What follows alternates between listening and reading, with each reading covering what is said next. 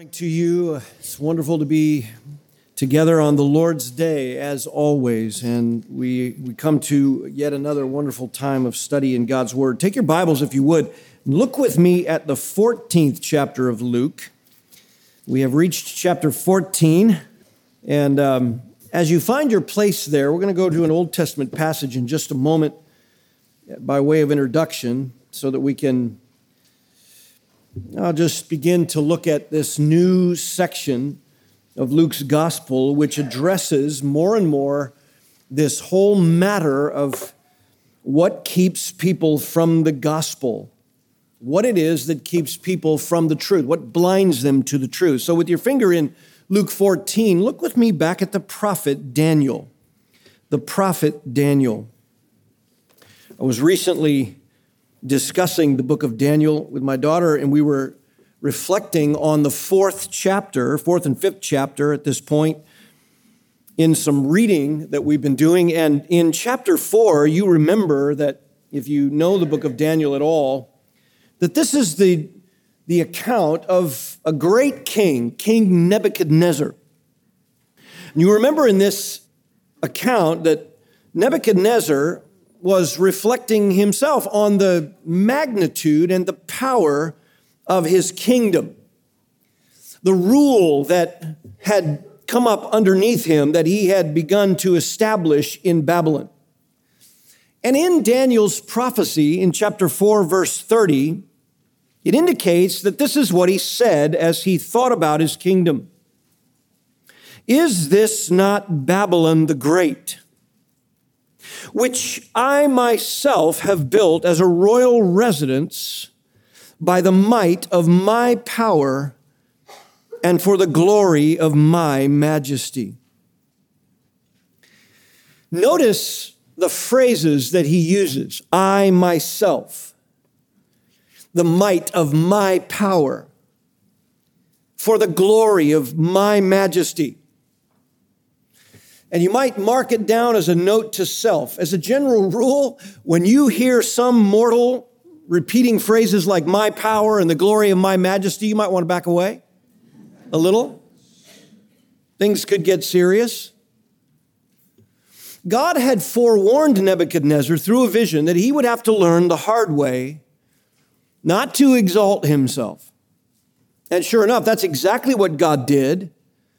And just at the very time that this proud monarch was in the middle of his little self-worship service, the Lord spoke. Verse 31, while the word was in the king's mouth, a voice came from heaven saying, King Nebuchadnezzar, to you it has been declared, sovereignty has been removed from you. Sovereignty has been removed from you, or your kingdom, your rule has been removed. And verse 32, you'll be driven away from mankind. Your dwelling place will be with the beasts of the field.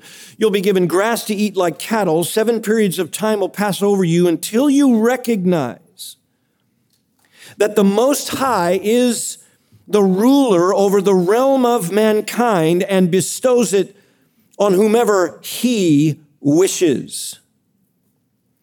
Verse 33, and immediately the word concerning Nebuchadnezzar was fulfilled. That's exactly what happened to him. Starting right at that moment, and for the next 7 years, he'd be running around in a field with a bunch of manure-covered cattle, his hair matted to his body at great length, claw-like fingernails, a diet of grass, and a mind completely without the normal human reasoning. Any human being who has reached the point where they love to exalt themselves, always boasting of their accomplishments, how no one else has known as much as they do, built as much as they have, how they've outdone all the others around them, how they look better, how they have more money, they deserve to be recognized by others. Anyone who's reached the point where they believe they are entitled, listen, to the favor of God and the praises of men, that is someone that you should warn and then flee their influence. And when God returned Nebuchadnezzar's reasoning to him, again, just to think about that, that's humbling in and of itself. When God chose to return his reasoning to him, what does that mean? That means that only God can restore the sinner's right mind and change his heart. Only God. You can do nothing of your own. Notice verse 35 of Daniel 4. All the inhabitants of the earth, this is Nebuchadnezzar now, all the inhabitants of the earth are accounted as nothing. So he's including himself in that. After 7 years of running around like an animal without reasoning, his reasoning returns to him, and he says that the earth inhabitants are accounted as nothing before God, but God himself does according to his will in the host of heaven and among the inhabitants of the earth. And no one can ward off his hand or say to him, "What have you done?" Notice down at verse 37 of Daniel 4. Now I, Nebuchadnezzar, praise and exalt and honor the King of heaven. For all his works are true and his ways are just. And look at this. And he is able to humble those who walk in pride. Those words, like the Old Testament Shema prayer that you're to teach to your children when you were in ancient Israel, these words right here ought to become frontals on your forehead. They ought to be markers in your home. They ought to be the stuff of life that you talk about in your marriage and in your parenting and with your family members and anyone within the sound of your voice. They ought to know that you know these words. You think about these words. God is able to humble those who walk in pride. What does that mean? That means that he has the authority to do it.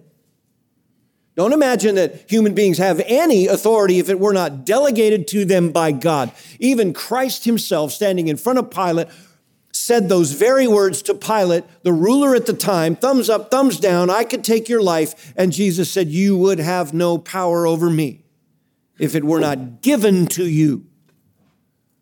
He has the authority to do it. He has the wherewithal, the power to do it. There is no greater power than God. If he's going to humble you, he can do it and will, in fact, do it without anyone stopping him. He also has the holy resolve to do it, beloved. He is holy. He must do it if he's going to be gracious to a sinner, if he's going to judge someone who is stubborn and given over. But if he's also going to be gracious to a sinner, he must do it because his holy resolve makes it happen. He's holy. He cannot abide some mortal rising to some earthly level as if he could rise above God. This would be folly, and God knows it's folly. And he not only has the authority and the power and the holy resolve to do it, he even has the patience and compassion to often use it, not to further harden, but to soften and save, as he did here with Nebuchadnezzar. He softened him with it. 7 years. He didn't have to bring him out of his insanity or out of the field. He could have just gone to his death living with the cattle. But God brought him out. In fact, God declared beforehand, before the judgment, that that's precisely what he would do. And every moment of the 7 years of Nebuchadnezzar's folly and insanity was an offense to God, and yet God compassionately waited for that moment after he had declared that at the end he would return him to his right mind, and then God would hear out of his mouth that declaration. I, Nebuchadnezzar, praise, exalt, and honor the King of heaven. He is able to humble those who walk in pride. Now, head over to Luke 14, where we have been in the study of this gospel. As we have seen in these sections of Luke's gospel, Jesus has come face to face with the spiritual pride of Israel's leaders again and again, and even more so as he moved closer to his death. In fact, if you've been with us in the study of Luke, Luke records back in chapter 5, verse 31 and 32, that Jesus says, it's not those who are well who need a physician, but those who know they're sick. I've not come to call those who think they're righteous, but sinners to repentance. It's not those who think they're spiritually healthy who visit the doctor, of course. But it's those who know that something's terribly wrong with their spiritual condition that go to find the physician of the soul and search for a cure. And Jesus had been telling Israel over and over again, I came to offer forgiveness to those who are willing to confess that they are sick. They are desperately sick and in need of a cure. But he also said, I have no treatment for those who think that I'm some sort of quack, some sort of spiritual witch doctor who keeps saying you have a disease when you know you're perfectly fine. I have nothing to offer you. Absolutely nothing. The Apostle John would later write in 1 John chapter 1, verse 8, if we say that we have no sin, we're deceiving ourselves. If you say that you can get to God on your own, if you say that God ought to accept you as you are, if you say that you are good enough or the good will outweigh the bad, we've heard this over and over again from the Lord Jesus Christ, you are deceiving yourself. Truth cannot be in a person like that. A person who comes to Christ, who has known of their spiritual sickness and brought it to God as the only hope, that person knows that they will never say, we have no sin. That person always knows that they're unworthy. It is the person who says, I don't have any sin worthy of judgment. Oh yeah, I might make a few mistakes now and again. Compared with others, I might be better than them. That person, John says, does not have the truth in them. They can't possibly have the truth in them. Why? Because when you come to the truth, the Spirit of God explodes into your heart and into your mind, teaching you with great clarity the reality of it, that you were in need, and Christ is the answer, your only hope. Furthermore, if you look at your past and say, well, I've got no sins. Humanity isn't originally sinners. If we say we have not sinned, if we say human nature isn't corrupt, if we say that man is good enough, if we say that I don't have any sin in my past, my family doesn't have any sin, nothing has been passed down to me, then you make God a liar because he has said, you shall surely die. And when mankind sinned, yes, death began to be a reality. And since then, every human being has been corrupt. You make God a liar when you say there's no corruption, there's no original sin. His word can't therefore be in that person who says such things. This is where our fallen condition reaches its summit. When a fallen creature, obviously fallen by their very life testimony, when they declare, I measure up to what is divine, and if there is a God that I can measure up to who says I'm not good enough, then I don't want to worship that kind of God. My own righteousness makes me worthy of God's notice and admiration, says the proud. And any accusation of my guilt or some moral shortfall can only come from those less righteous and less worthy of me, let alone a God who would say such things. Depravity can't get any lower than that. It is the one thing that we see in our culture. And it's even worse if there's a spiritual overtone to it, according to the New Testament. It's one thing when our culture slides into degradation, moral degradation. We see it all around. We see Romans 1 happening all around. There's perversion growing from bad to worse, and then people are giving hearty approval for those who are living in moral degradation. Yes, that is terrible, but that is not as low as pride can sink. You say, what do you mean? Well, Paul tells Timothy in 2 Timothy 3, 1 through 5, that in those last days, men are going to grow from bad to worse, and they're going to be lovers of self, they're going to be hateful and filled with insatiable lust, but listen to this, holding to a form of godliness. Wow, in the last days, the cultures of the world will be blatant lovers of self, filled with hatred for anyone that would stop them from having their lusts satisfied, and yet they have a form of religion, of godliness, of this pretense that they serve God. Even though, Paul tells Timothy, they've denied its power. They are not Christians. They're not part of Christ. They have no power within them. And so over the next weeks in our study, we're going to see this issue reach yet another fever pitch level with each encounter, because from chapter 14, verse 1, all the way through to chapter 17, verse 21, Luke continues to put before us these clashes with the proud. This is so humbling. Every encounter is just crushing to the proud heart. And as chapter 14 opens, the first 24 verses tell us about what happens while Jesus is yet at another one of these dinner parties, at another one of these distinguished guest dinners. He's in the home of one of the leaders of the Pharisees once again. The first 14 verses of this opening chapter, Jesus continues to unmask the spiritual arrogance that blinds people.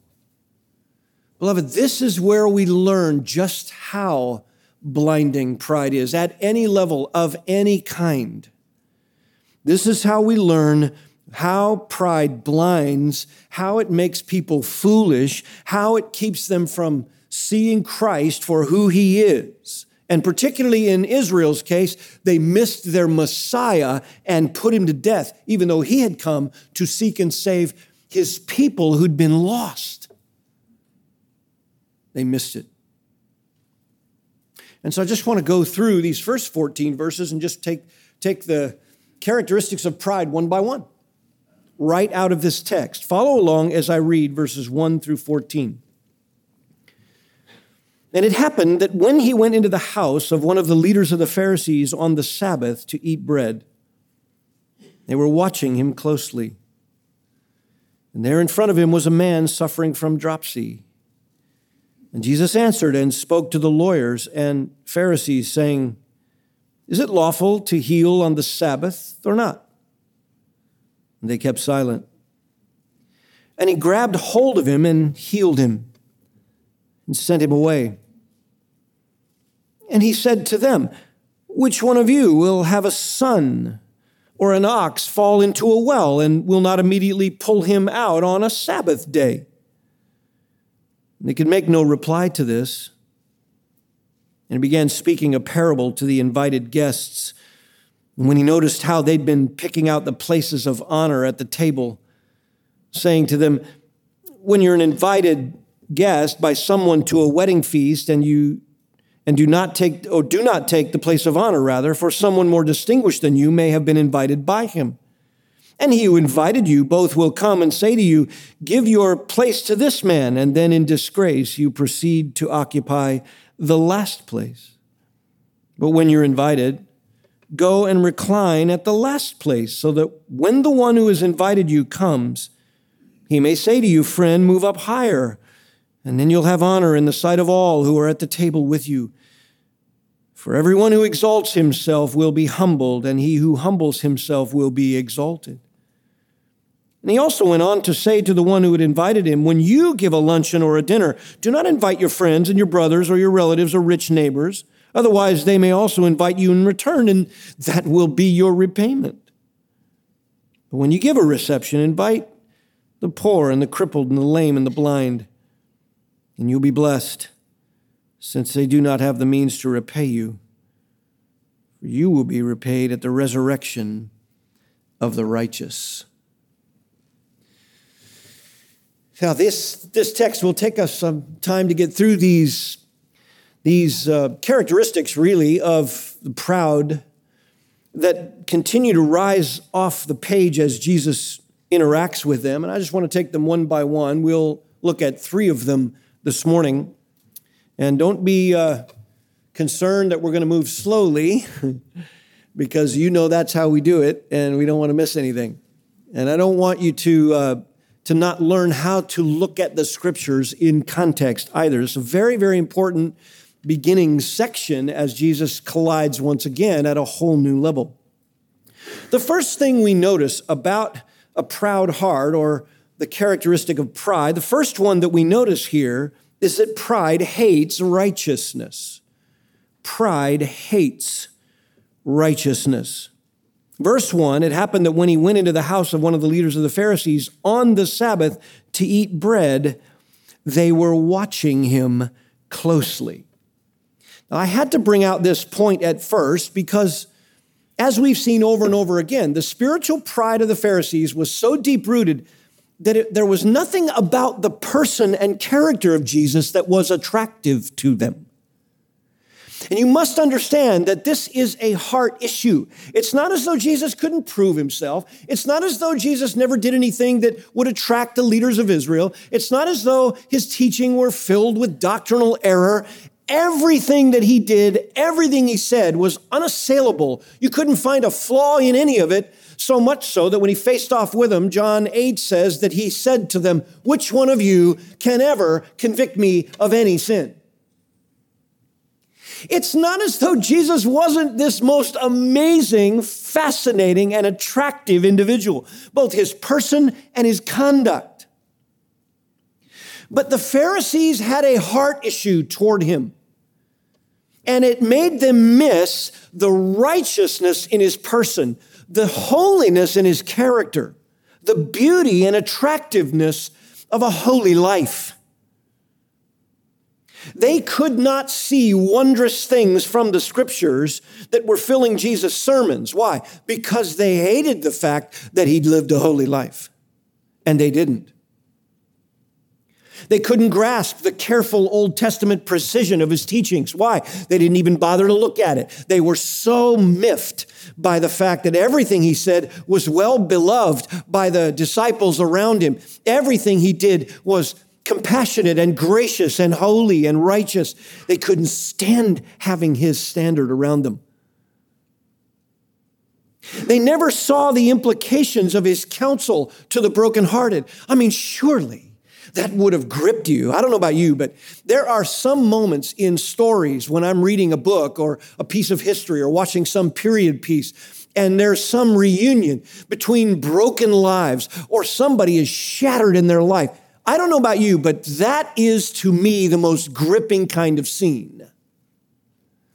And whether you're a tearful person or not, there's something in humanity that looks at brokenheartedness and people who are shattered by life, let alone their own sin, but certainly by others who've done things to them, that ought to elicit and secure human compassion, sympathy, empathy, call it whatever you want. Sometimes we call it tear-jerking moments.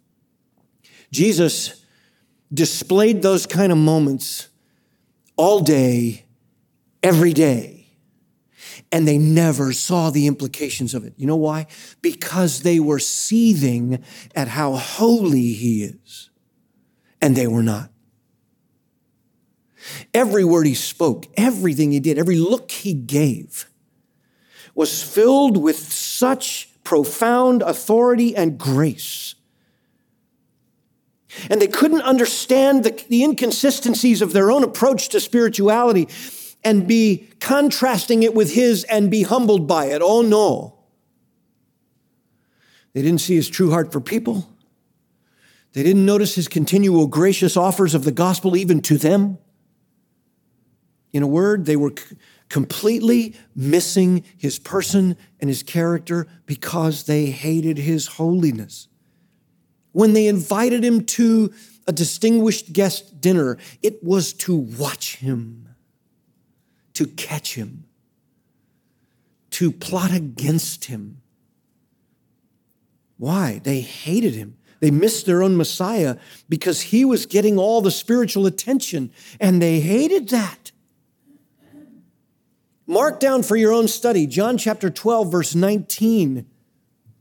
When this whole thing reached an argument among the Pharisees, one of them said, and everyone joined in, they said to one another, "You see that we're gaining nothing. The world has gone after him." Ah, there it is.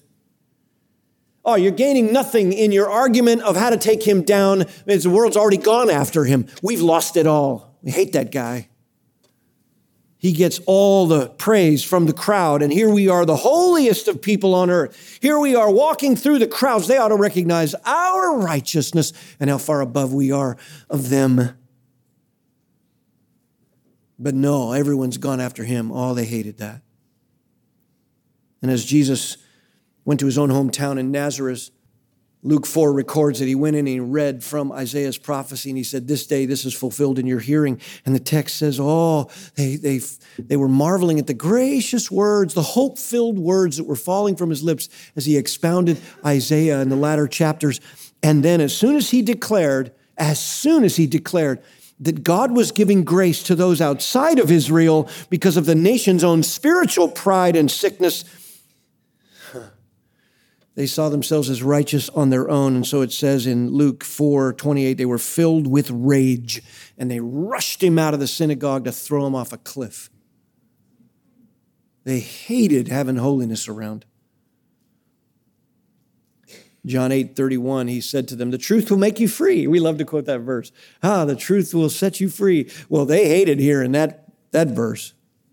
You know why? They said to him, we have never been enslaved to any person or sin or anyone that could take us by our sinfulness and hold us in reproach. We've never been enslaved to any of that. We're Abraham's descendants. They hated him for saying that they weren't free. And later when he healed a blind man, John 9:41, they said, well, you're saying we're blind? And he said, yeah, you're blind because you don't see your sin. They hated him even more. This is how it always is. People who love themselves and love the praises of men simply hate anyone who is truly humble and anyone who is others-centered. They can't stand it. Haven't you noticed that when you return an insult with kindness, kind words, the person who has insulted you has one of two options. They can either be crushed and, oh man, I shouldn't have spoken to you like that. Your kindness is an example to them. Or what's the other option? Can't stand you. You know, you're giving a kind word. Why don't you insult me back? Why? They want you to stoop to their level. Why? Because it heaps burning coals on their head. Guilt. Look at John 3 for a moment. Keep your finger there and look at John chapter 3. This is the issue right here. Pride always hates righteousness, always hates holiness. If you've got some pride matter in your life and someone comes along who actually is humble in that same area, you're going to have that same option. What are you going to do about that? John chapter 3, verse 19. This is the judgment, that the light has come into the world, and men loved the darkness rather than the light, for their deeds were evil. For everyone who does evil hates the light and doesn't come to the light for fear that his deeds will be exposed. Listen, beloved, pride hates righteousness. Deep-seated pride, spiritual pride, hates the fact that someone comes along, particularly in this case, it was Jesus. He came along and he actually lived out the law and he actually loved the heart of the law. He actually brought his heart under his heavenly Father and he was actually submissive and doing the work of his Father and compassionate and sacrificial. And these guys were supposed to be the holy ones of the earth, the most holy mortals, and they did none of those things and they knew it. His life was conviction. And pride always hates righteousness. And there they were at this distinguished guest's dinner. Luke 14 says they brought him in to watch him closely. The second characteristic we notice about pride from Luke 14. The first is that pride hates righteousness. The second is that pride sets its own trap. Pride sets its own trap. Notice verse 2. And there in front of him was a man suffering from dropsy. And you read that and you think, oh, that's interesting. This is, however, about as bold a move as they've displayed so far. How convenient to have someone nearby whom they assumed would attract the attention of Jesus. Of course he would. They were right. Jesus was always reflecting the heart of our great God, which, by the way, is spoken of in Psalm 34:18 this way: Yahweh is near to the brokenhearted, and he saves those who are crushed in spirit. They knew that the compassion of Jesus could be played upon in a room like this because they knew he would be attracted to the situation. It would grab his attention to see someone at this distinguished guest's dinner on the periphery who has a disease. So you know at this point, they had planned this behind the scenes. It may not be that there were many of these folks who were invited. Some people think that these dinners were rather open to the neighborhood and people could sort of walk up with these things. And you don't see any of that here. You see the Pharisees. It's in his home. It's in that chamber, much like we saw in Luke 7 when that sinful woman, that immoral woman, burst into the chamber. Here's a similar situation. And these guys had planned this beforehand. These guys had planned it. Why? Because this would be the perfect opportunity for Jesus to have his heartstrings pulled, and he would be tempted to violate the Sabbath as he had reportedly done before. And they knew it. He cast out demons and healed Simon Peter's mother on the Sabbath, recorded in Luke chapter 4. In Luke chapter 6, he healed a man with a withered hand. You remember in Luke 13, we studied how he'd healed on the Sabbath a woman who was doubled over from years of struggle and disease. And despite the fact that this is a dinner for a distinguished set of guests, never mind that this is a Pharisee's house, so it's seen as holy and sacred ground, and any such thing would defile this house. It is, in Pharisees' mind, it's far too righteous a venue for a diseased man whom they believed was obviously suffering because of some unrighteousness in his life or in his heritage. Despite all that, he was there, and they let him be there, and they wanted him there, and they wanted him close enough to pull the heartstrings of Jesus. In fact, at this point, the man with dropsies right in front of Jesus. It may have very well been that he came to the periphery of the table and in the chamber, invited by them secretly, and it may have very well been that they whispered to him, "Get up in front of him. Just go on, get up there." Dropsy, by the way, is a failure of vital organs that, as many of you in the medical field know, it allows the fluids of your body to be retained. It can't be absorbed, and it usually indicates a failure of major vital organs, often the heart. You can't get rid of fluids, and so the afflicted is terribly and painfully swollen and without help and will likely die from it. And so this guy is, as most scholars think, likely terminal at this point. The Pharisees knew all of this, and they're hoping Jesus won't disappoint. You say, well, how are they setting their own trap? This is just fascinating to me. Think of the embarrassing folly of their reasoning. They are hoping to catch Jesus in a violation of the Sabbath. And if he does this thing on the Sabbath, when he does it, he'll do it right in front of them. And if he does the healing, they're going to accuse him of not being their Messiah because he's violating the law, or at least according to their wrong-headed interpretation of it, which we've seen before. So they're hoping to catch him in a violation of the Sabbath because they're hoping he's going to do this miraculous healing of the diseased man right in front of them. If he does it, that will be the proof they need that Jesus isn't the Messiah. But here is the glaring irony. Jesus' miracle power done in front of them is, in fact, the authentication of his being the Messiah. It is the proof of it. Turn to John 10 for a moment.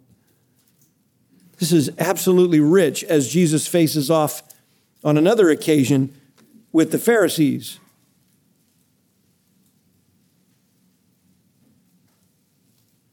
John chapter 10, verse 30. What a striking account this is. Jesus said, "I and the Father are one." That is to say, we are of one essence. He is claiming to be God here. By the way, if anybody ever tells you Jesus never claimed to be God, just come to passages like this. It is clear in the original, this is what he's claiming. And Verse 31, they picked up stones again to stone him. So if somebody needs further explanation, here it is. Jesus said, I showed you many good works from the Father. For which of them are you stoning me? And they said, for a good work we don't stone you, but for blasphemy, and because you, being a man, make yourself out to be God. Now, so far, that in and of itself is ironically shocking because he says, I and the Father are one, and I showed you many good works. And what he meant was, these are from the Father. In other words, divine works, miracle works. I've showed you all kinds of miracles. Which of the miracles are you stoning me for? Oh, we're not stoning you for any of the miracles. We just don't like the fact that you're claiming to be God. Guys, wake up. See, this is what hatred and pride does in the human heart. I will not acknowledge that I need Jesus and that I'm cursed if I don't have him. I will not acknowledge that. What's the net effect? I cannot see the irony or blindness. Notice what happens. Jesus says, well, hasn't it been written in your law? I said you are gods. That is a quote from Psalm 82, verse 6. And Jesus says, hasn't it been written in your law? I said you are gods. What does he mean? Vice rulers on the earth. God's creatures, God's people are the highest of all created order. And God said, I said you are the vice regents, the ones like God. You're made in my image. You rule. Well, if he called them gods to whom the word of God came, if he called the prophets of God, the revealers of God, the vice revealers on the earth, and the scripture can't be broken, do you say of him whom the Father sanctified and sent into the world, you're blaspheming? Because I said I'm the Son of God? Look, there were human beings that God says are vice regents on the earth, vice prophets, vice revealers. Look, if I say I'm the Son of God, you're going to haggle with that? You're going to quibble over that? Verse 37 is the point. If I do not do the works of my Father, don't believe me. But if I do them, though you don't believe me, believe the miraculous works, so that you may know and understand that the Father is in me and I am in the Father.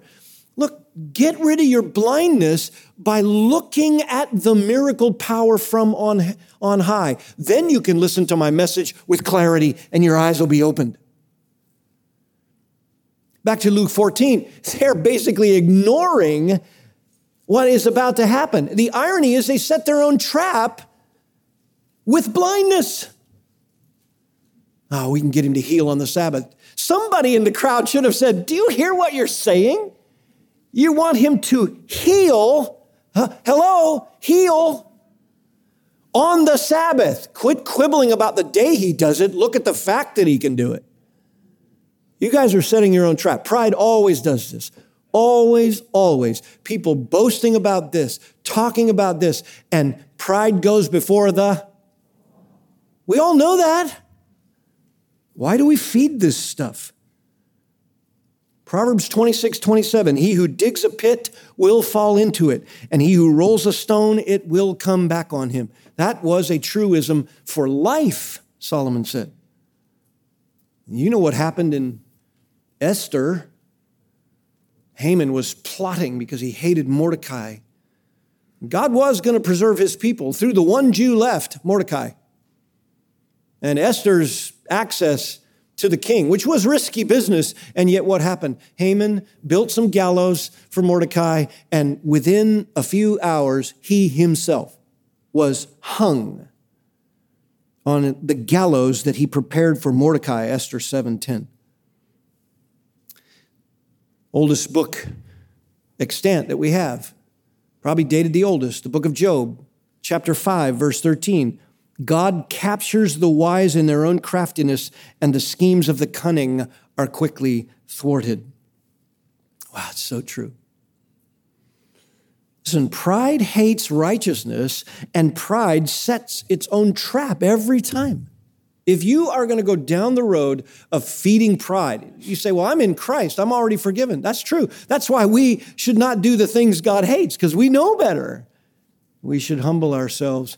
We should walk humbly before our God. We should work on this. We should get away from pride. We should forgive people. We should be compassionate and gracious. We should display the work of God in a humble heart, because if you don't, God chastens his people. And you will be like the mule of Psalm 32, and God will have to drag you around.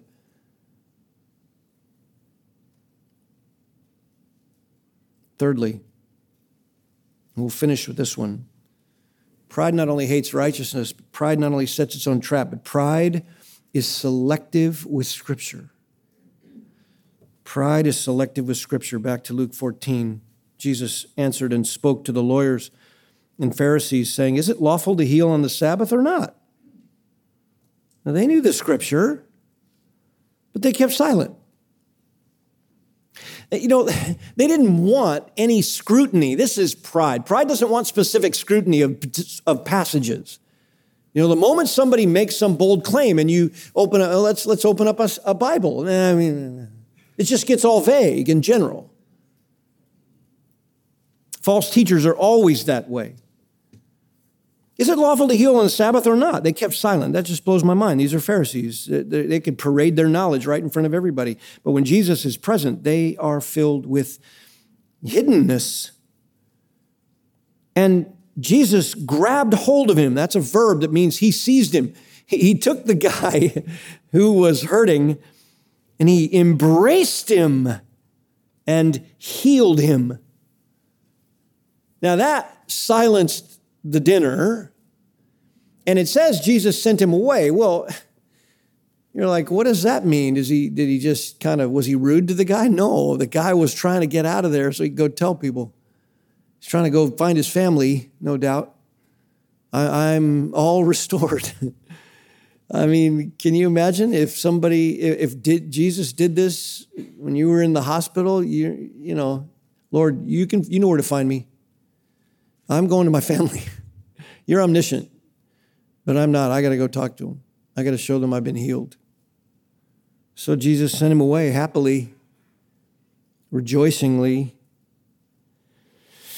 And notice what he says to them. These are familiar words from recent texts in Luke.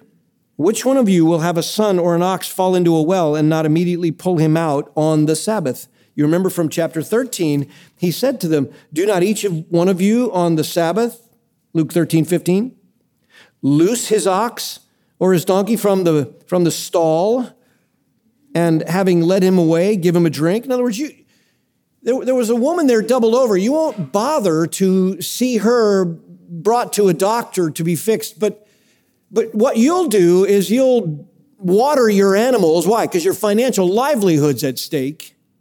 Here, Jesus goes for the jugular even further. He says, what about a son? What about a family member? What about a family member? You'll do it on the Sabbath. You have a son, someone like that, or your livelihood. Won't you immediately pull him out on the Sabbath? And they could make no reply to him. Listen, the law of God did not forbid this kind of act on the Sabbath, as we have seen over and over again. And so they are exposed in their pride.